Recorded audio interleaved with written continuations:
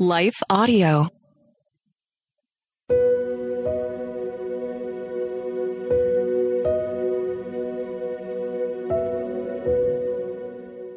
Hello. Thank you for listening to Your Daily Bible Verse, the podcast that examines one verse each day to learn more about God and His will for us. I'm your host, Jennifer Slattery, and after this short word from our sponsor, we'll dive into today's Bible verse, Luke 10:33.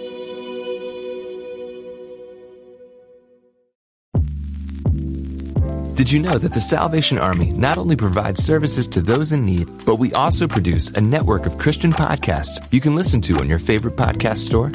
One of these shows, Words of Life, is a 15-minute weekly show featuring interviews, testimonies, Bible studies, and more. In April, we'll once again hear from author and pastor Natalie Runyon. She has created a new 6-week discipleship course for women to talk about community, women in leadership, accountability, and more. We want discipleship to be what's drawing people, not bounce houses. They're more likely to come back and not just to be entertained. Even in me, making him have to pry it from my hands, he was still saying, but I have something better.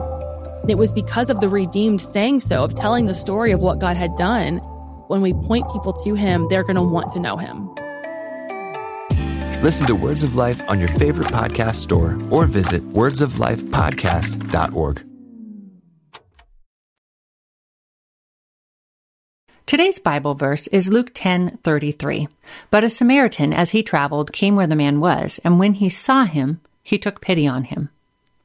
How do you define a successful day? That you got a lot of tests done? That you fulfilled your responsibilities? Maybe that you managed to sit through a tense meeting without losing your cool? Those are all great things, but as the passage surrounding today's verse illustrates, they aren't the most important things. Using a story that would have shocked his first century audience, Jesus reminded them, and by extension us, of God's greatest call, and that's to love.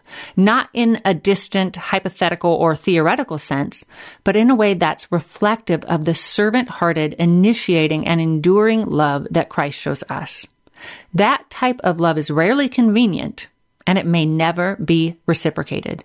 In fact, it will probably cost us something. The story, which Scripture often titles the parable of the Good Samaritan, arose from a discussion between Jesus and an expert in the Jewish law.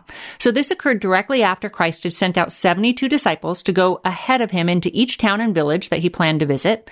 They returned excited, stating that even the demons had submitted to them in Christ's name. He responded by reminding them that their salvation was an even greater cause for celebration. Now, presumably hearing Jesus' talk about eternal life, the religious expert stood up to ask what he needed to do in order to receive eternal life, to which Jesus replied, "What is written in the law? How do you read it?" The man responded quite accurately to love God and to love others. Then, wanting to show himself righteous, the man asked, in essence, who exactly does God want me to love?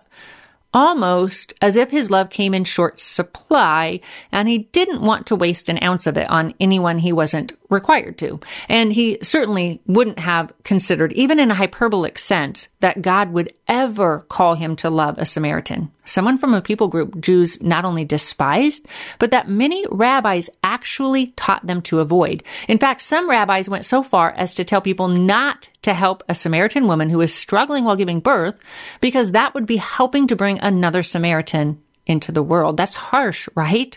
To think some religious leaders who were supposed to model what a life aligned with God looked like, in essence told the people looking up to them to allow an infant to die, and potentially his mother as well. That's how deep their hatred and their racism went.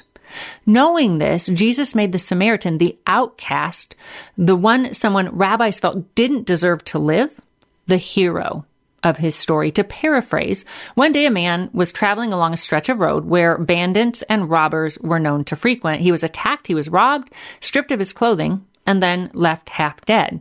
Some time after, 2 men passed by, both religious leaders, and they increased their distance between them and the man. So instead of drawing close, they stepped further away. But then, according to verses 33 to 35, a Samaritan came along, and he took pity on the man. We read, he went to him and bandaged his wounds, pouring on oil and wine.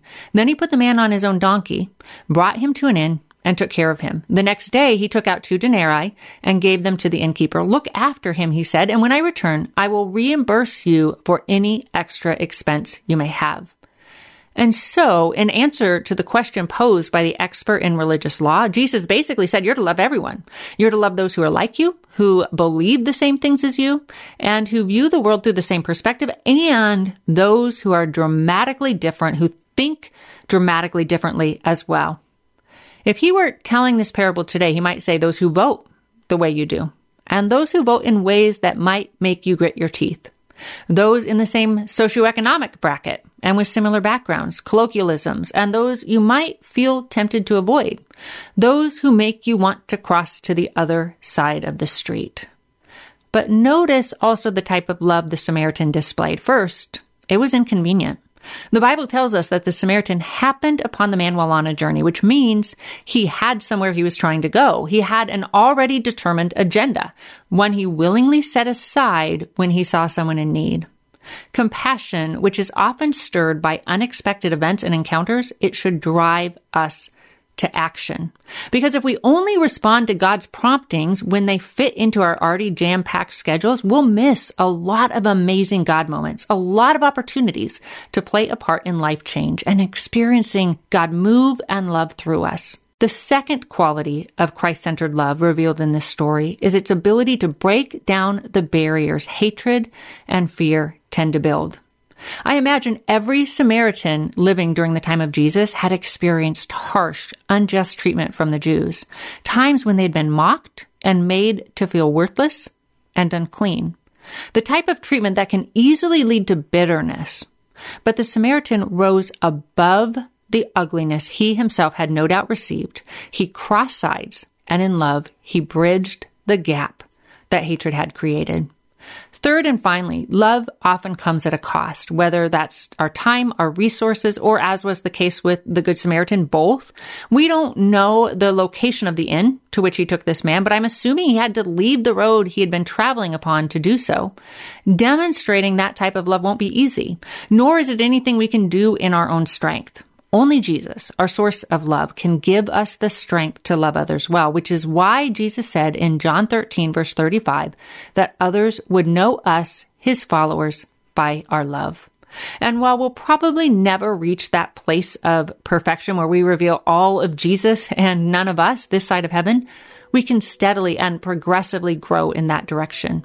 And every day that we do, we can call it a win. The more we connect with Jesus, the more we learn to rely on him and yield to his spirit within us, the better we're able to love. And again, when we do that, no matter what happens, we can call that a win. Let's pray. Lord Jesus, thank you for your immense love for us. Thank you for showing us what true love looks like. While we were yet sinners, while we were rebelling against you, you chose to die for us. You loved us first. Your love sought us out and it drew us close and it transformed our lives. We praise you for that. We want to reflect that love, Lord. We want to reflect you.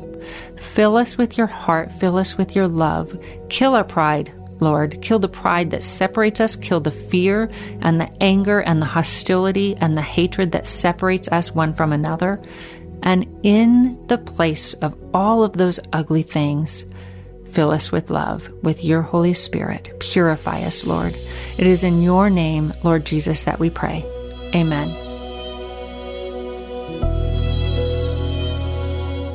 Thank you for listening to Your Daily Bible Verse, a production of Life Audio and the Salem Web Network. If you enjoyed this episode, would you leave us a rating and review in your favorite podcast app? It helps us connect to more listeners like you. This episode was produced by Kelly Gibbons and Stephen Sanders, with executive oversight by Stephen McGarvey. We want to thank our wonderful hosts, Jennifer Slattery and Grace Fox. You can hear more from Jennifer by visiting jenniferslatterylivesoutloud.com. And you can find out more from Grace by visiting gracefox.com. For more inspirational, faith-affirming podcasts, visit lifeaudio.com.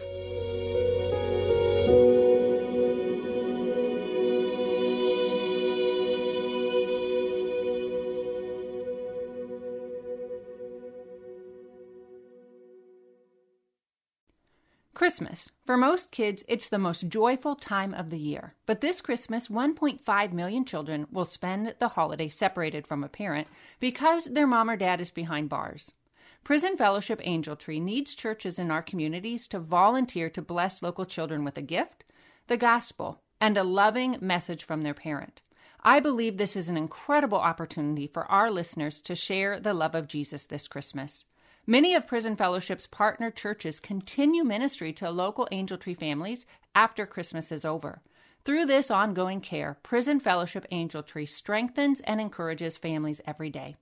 Angel Tree wouldn't be possible without the help of faithful volunteers. If you're ready to make an eternal impact in your community, please register today at angeltree.org/church. That's angeltree.org/church. Miracles are everywhere. Let our adventure begin!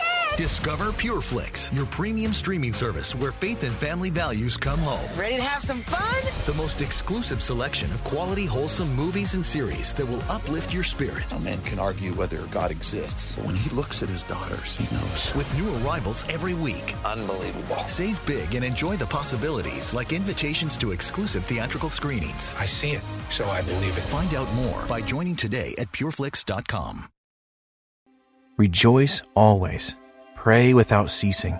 Give thanks in all circumstances.